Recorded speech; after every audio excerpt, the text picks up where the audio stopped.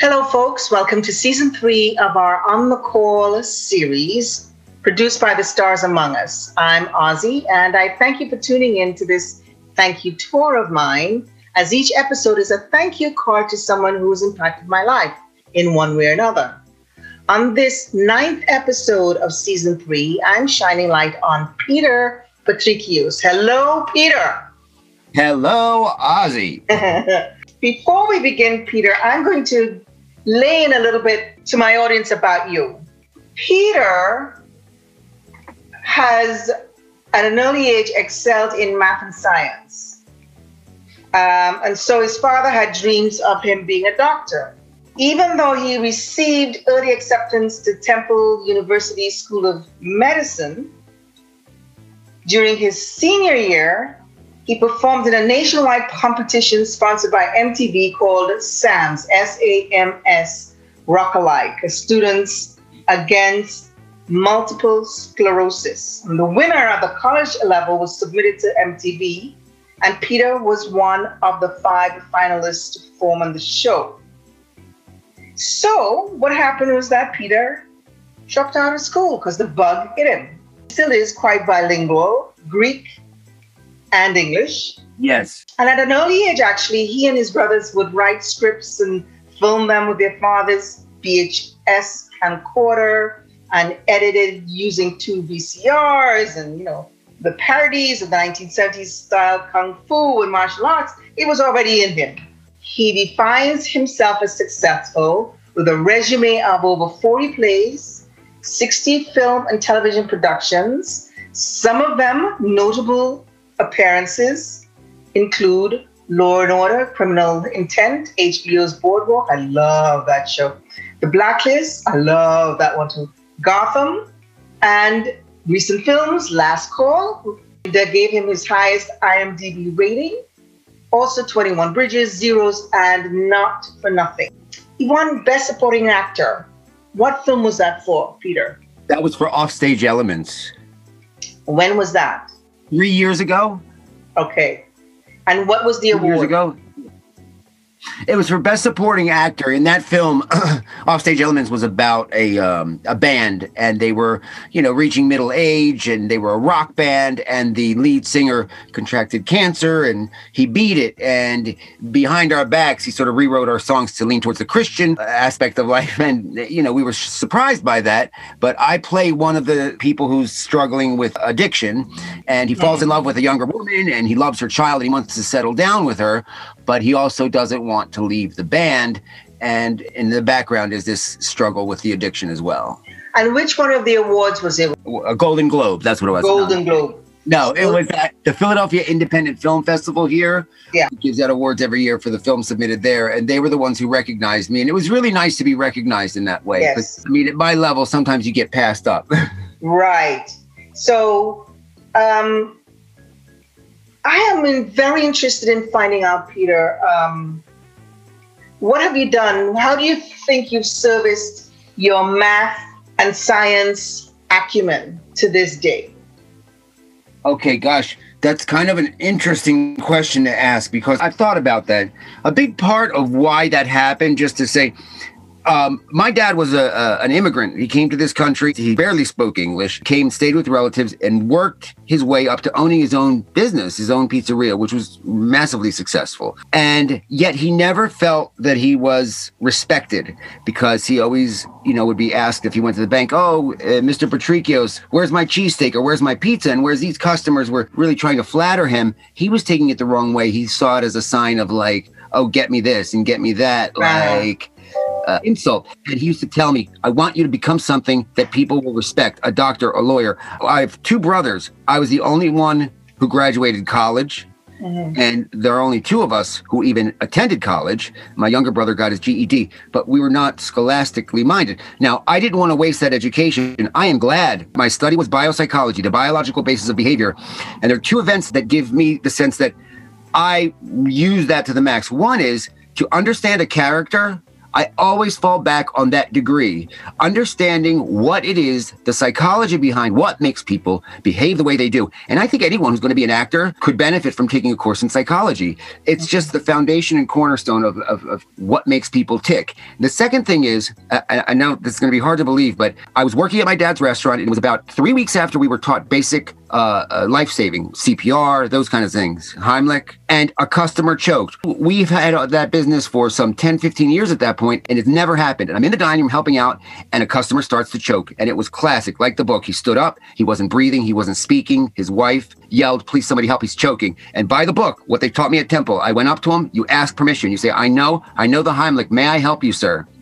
You have to stop them because he was on the way to the bathroom, and most people die alone in the bathroom because they're embarrassed that they're choking. They go to be alone. I stood between him and the bathroom. I said, "May I help you? I know how to do the Heimlich." And he nodded yes, and he turned around. It was once and then twice, and the food came up. He started breathing. The whole restaurant erupted in applause. They were already calling me Dr. Pete because my dad had a license plate that said Dr. Pete. But it was a little bit, I was shy in that moment. I was so nervous and so grateful that I was there. And I always used to say to people, if that one life was what I needed to save, if that's what my education resulted in, I'm content with that. But it serves me in my acting too. Wow. Right? A lot more to learn about Pete. So, audience, Pete has also received an action figure. Tell us about that. How, why, and when? So I have bucket list items in my mind, things that I want to do as an actor. Some of it is just silly stuff. Like I wanted to be a vampire in a movie or a wizard. Like if I get to be a wizard, and I know I was cast by M. Night Shyamalan in The Last Airbender. Now they cut the scenes out of the film because they cut all the Kyoshi warrior scenes, and that was the scene that I was in, was one of those. But even though I got cast as a Fire Nation general, I did not have powers. So I was like, oh, but one of the other bucket list items was to be turned into an action figure. A character that I play becomes an action figure. And sure enough, I did this movie with director Dan Lance called Alpha Rift. And I get in the mail a few weeks ago an action figure of one of the characters I played, because I had my main character, but then I also doubled in a jump in time to play a warrior, the White Warrior. And I was holding it, but there's a video so you could see it on the TikTok. Okay. So not many actors can say they have action figures made after them. So, there's a lot to that as well. Now, you've had some survival jobs. There's a list of them that you've done. You've done anything from catering, working as a phlebotomist, and for the audience, those who don't know, that's somebody who draws blood. Did you also perform blood transfusions or assist in blood donations? What did you do? No. It was just helping out with drawing the blood. And things were different back then. I mean, I wasn't necessarily certified, so we'll keep where I worked out of it. I was there because I was pre-med and I was, building you had to do these extracurriculars, which makes you look good. And so I was a candy striper, wheeling people around, but then I also volunteered in the Department of Phlebotomy, and I was supposed to carry around the vials, but they allowed me to draw blood on a couple of people just to get experience since I was on the way to medical school. It was so funny because the first person I did, I turned to the woman and she goes, "You can do this one." And I was talking, how you talk with your back to the patient. And I was like, "Don't make me do it." She said, "This is going to be an easy one." I said, "Please." And I turn around and I'm all smiles and I go to do it. My hand was shaking so badly. It looked like one of those metronomes that swings back and forth. And the guy's looking down at his arm and looking up at me, and I'm looking at my hand and looking up at him. And after about 30 seconds, he goes, "Are you sure you're all right?"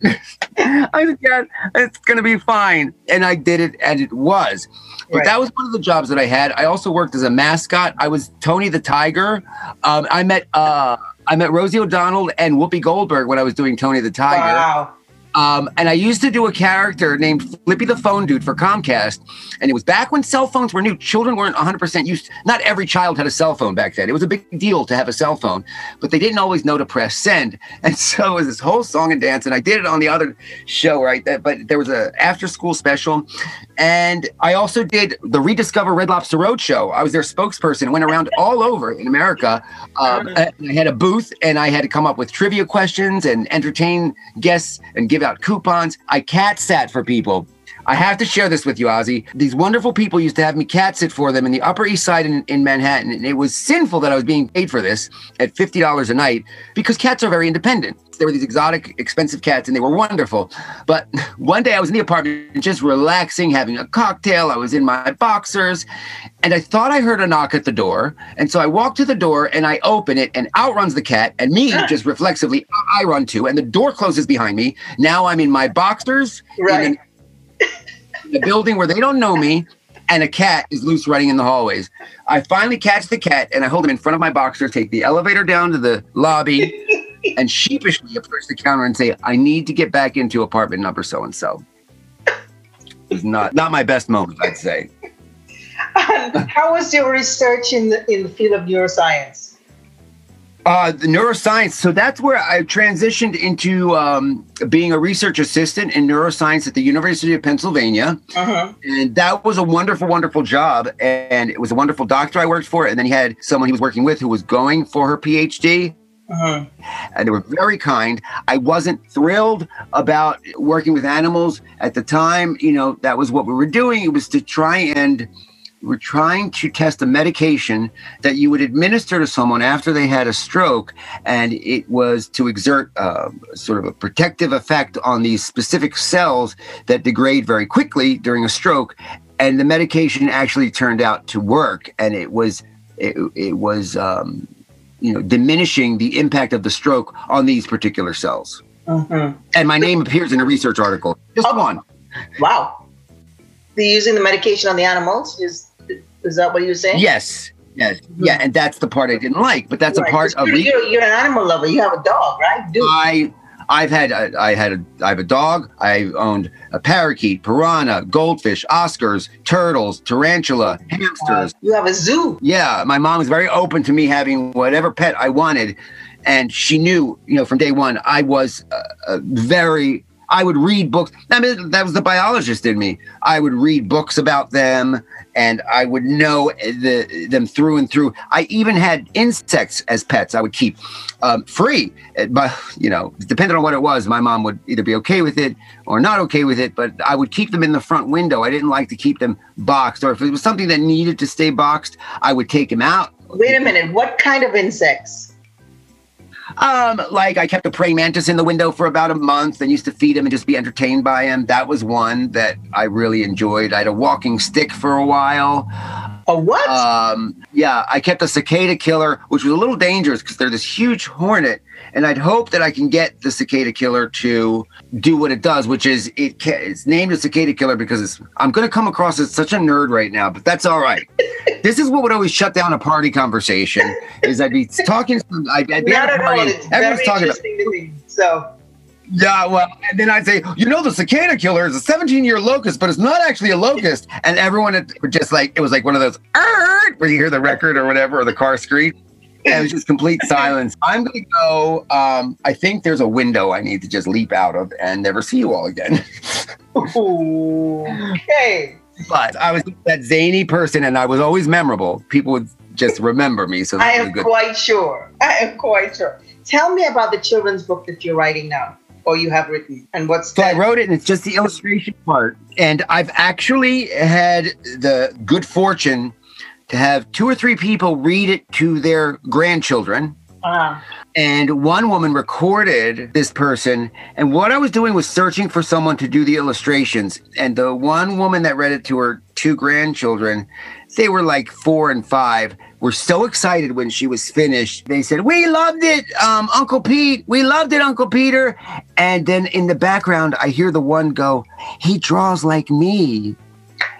And it was because I did some, just as placeholders, I did the illustrations myself. Well, that just hit me right in the heart. And I thought, I'm not going to get someone else to do these illustrations. Maybe mine are rudimentary and not fully developed. But if it makes a child feel like they're connecting and feel there's a oneness there. But so the book is about noticing the difference. It's called I Wish I Were a Lemon Tree. Sometimes it's called I Wish I Could Be a Lemon Tree. The title flexes a little bit. But essentially, this apple tree is on the cover. And it says, "I wish I could be a lemon tree." And he's got one apple growing And the book is about the different trees he notices in the orchard. And so he sees, the children gather. His goal is to have the kids gather around him and play and that closeness. And so he sees the children, for example, playing near the willow tree, and they've got a tire. They're swinging out over the lake because of his strong branches, it says. And then he says, "Oh, Mom, look at the willow tree. If I had strong branches like he does, the kids would be playing near me. I wish I was a willow tree." And the mom says, "Well, I'm surprised to hear you say that." She says, "Johnny, because I want you to know this." And this is the poem that goes throughout the book. She says, "Notice the difference in others you see. It's perfectly natural and right as can be. But you must remember, this also is true.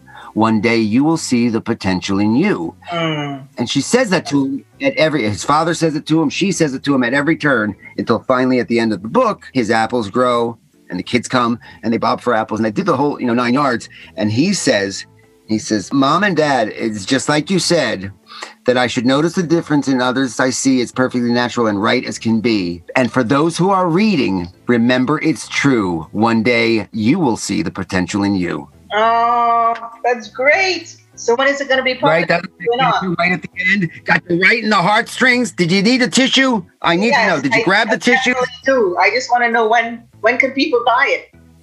When I finish the illustrations and get the copy, I have to recopyright it with the illustrations. Maybe I've just been dragging my feet a little bit. Things have been busy, but I would love to get it done as soon as possible. Next question is, what is the fascination with the color purple? I see sneakers, tree trunks, flowers, fingernails. Yes. Okay, so you're catching purple on a good day. It really was the tree, but the tree started out red.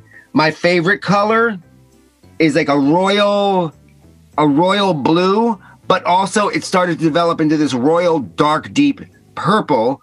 As the tree, I painted the tree that color, and then the boots you're referring to, I have a pair that are blue and a pair that are purple. So I think you're just seeing the purple a lot as a theme is one of my favorite colors. So let me just say, it started with the tree, and it actually led to a production company, just the beginnings of one called Purple Tree Productions. But that tree I've been climbing since I was a child on my front lawn, and it died. Termites got to it and they hollowed it out. And I had climbed that tree and hidden that tree, and it was just a place for shelter or a place for discovery, because I loved insects. So I'd see what insects were there. There were robins that would yearly come and make a nest in that tree every year, the same couple. And it was the first time I ever saw blue eggs. So much had happened in that tree that I didn't have the heart to have them shave it down into a pile of, wood shavings and then take it off. So I decided to give it a new life and painted it purple. And much to my surprise, it has become the talk of the neighborhood. I live in Overbrook Park. People love it. People pull over, ask me why I did it, just like you're asking, and the significance of the color. A woman knocked on my door.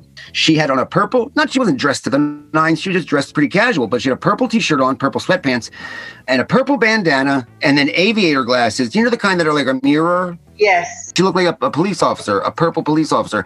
They were, instead of being silver, they were purple reflective.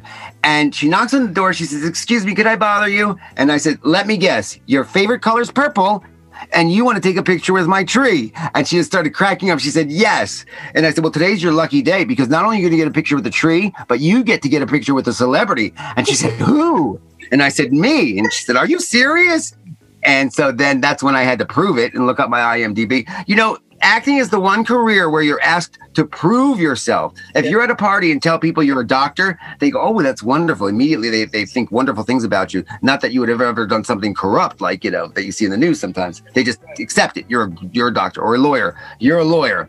When you say you're an actor, and I know part of it is conversation, but sometimes it has the vibe of, "Come on, you're an actor? Really? Anybody can say they're an actor. What have you done?" It's like, prove it to me. Right. When it comes across like that, it's kind of like, why no one else has to prove themselves, do they? So you don't say to someone, "I'm a doctor. Have you done any surgeries that have made the news that maybe I've heard of?" Or a lawyer, "Have you tried any high profile cases?" Because that somehow validates being a lawyer. No. And so I learned a long time ago that I'm not an actor because I do a high profile film. I'm the same actor who worked on 21 Bridges as the one who worked on that indie short, a couple weeks ago that nobody really knows about yet. So that same person is on both sets. So we talked a little bit about this earlier. It's not the audience that makes you. It's you that makes you. So one of the things I wanted to touch on is that you have been a sought after type of character for different films, and sometimes by the same director more than three times. Thank you. Right? Yes, it's true. It's true. I've been fortunate that way. I've had directors bring me back in. The one director, Ante Novakovic, he was the producer on Last Call. He was one such director who I had a couple of lines in a movie that he did years ago called Fright Fest. And in the scene, I'm with the protagonist of the film, the star of the film, one of two stars. And I do my scene. And as I go to leave, I'm telling you, it was one scene. It was like 4 lines. One of the PAs runs up and says, Ante wants to know if you could stick around. And I said, sure. Could I ask why? And she said, he enjoyed your performance. Something about putting you in some more scenes. And so she said, I'll let him tell you. And he came to me and he said, Pete, you're the real deal, man. I liked what you did so much. I feel like I'm bragging about myself now, but this is what he said. Right. You're the real deal. I really believe what you did. And I want to add you into some more scenes. And that's exactly what he did. Right. And he said he would work with me again. And I've heard that a few times, but he was true to his word. He's cast me in 3 or 4 films since. Have you also added more, on the callbacks and whatnot, have they added more scenes to more than one director added more scenes? Yes. To their project? Yes. Mm-hmm. Yes, this has happened a few times for me, maybe like 4 times total. It happened on The Greek American. They had me playing this young sort of Greek Weasley guy, and they added more scenes for me because she wanted more of the character. She thought it was a fun character. She thought it was comedic relief. So again, she added more characters. Alicia Maltepis was the director. And then it happened more recently. Oh gosh, I can't remember the film's name. But again, I was in a scene and then suddenly they said, we're inserting you into a couple of other scenes. Sometimes you'll have lines, sometimes you won't. But I just need your presence there. So it's been a blessing. Great. Now we're moving on tight time here, and I want to have 2 questions answered. One is, in the political arena in which we live, what are your thoughts or concerns? I'm going to keep it general so that you can pick whatever it is you want to talk about. Yeah, we're not talking politics, are we? Oh my God. Yes, we are. Some people. Well, look. Huh? If you had asked me that, I don't want to give too much away because my political. No, you don't have to. You state as much as you want. I just want to say I'm looking forward to the fact that things that are transitioning, because change is always good. Regardless of what my feelings were about the past person and the new person and where things are going. But am I concerned? I'm concerned about the financial state of the world with what happened with COVID. But I'm also hopeful because the new person in office, new change, let's see what happens. So I am cautiously optimistic is what I'll say. That's all I really got on that one. And with the life that we've lived in with COVID, has there been any personal impact Yes. personally or with people around you? Yes, I've lost, my cousin died of COVID. She was my age. Her son contracted it and brought it home. And they both ended up in the hospital in ICU. And he was put on a ventilator. She was put on a ventilator. He came out of it. She did not. He's absolutely devastated by it. He beats himself up every day. Imagine how you'd feel if that happened or you brought home the disease that killed your mother. A good friend of mine passed. And believe it or not, the movie Last Call that we were talking about with Jeremy Piven, the one that I just did, that probably resulted in why I got on your radar. The bar owner passed away from COVID shortly after. Really? She caught it sometime after we were filming and she passed away. So has it had a direct impact? Very much so. And I'm terrified because I'm a caregiver to my mom. Yeah. And I'm terrified that someone's going to bring. I had someone stop over, knock on the front door and want to come in. I said, he was visiting my brother. I said, where do you think you're going? Like, what do you think you're doing? You don't have a mask on and you think you're going to, Right. No. Turn your ass back around and go back wherever you need to go. But you ain't coming in my house and putting my mom at risk. Where are you living? Under what rock, buddy? And that's the state of the world, politically and COVID-wise. And folks, my dear audience, thank you very much for spending this valuable time with us, Peter and myself today. Please care to share, and remember, when you're on your beat, please stay on the sunny side of the street safely and be mask conscious. Okay? Peter. Yes. This was a lovely time that has passed so quickly. So quickly. Because there's so much of you, which we will get back into it another time. But thank you so very much. Well, thank you. I feel blessed and honored. Thank you so much. Talking soon. Thank you. I look forward to seeing some more of your work and learning more about you, because you've got a great mind and great talent, and avalanches of abundance to you. Oh my goodness. Thank you. Talk soon. All right. Ciao, ciao. Ciao. Molto bella ragazza.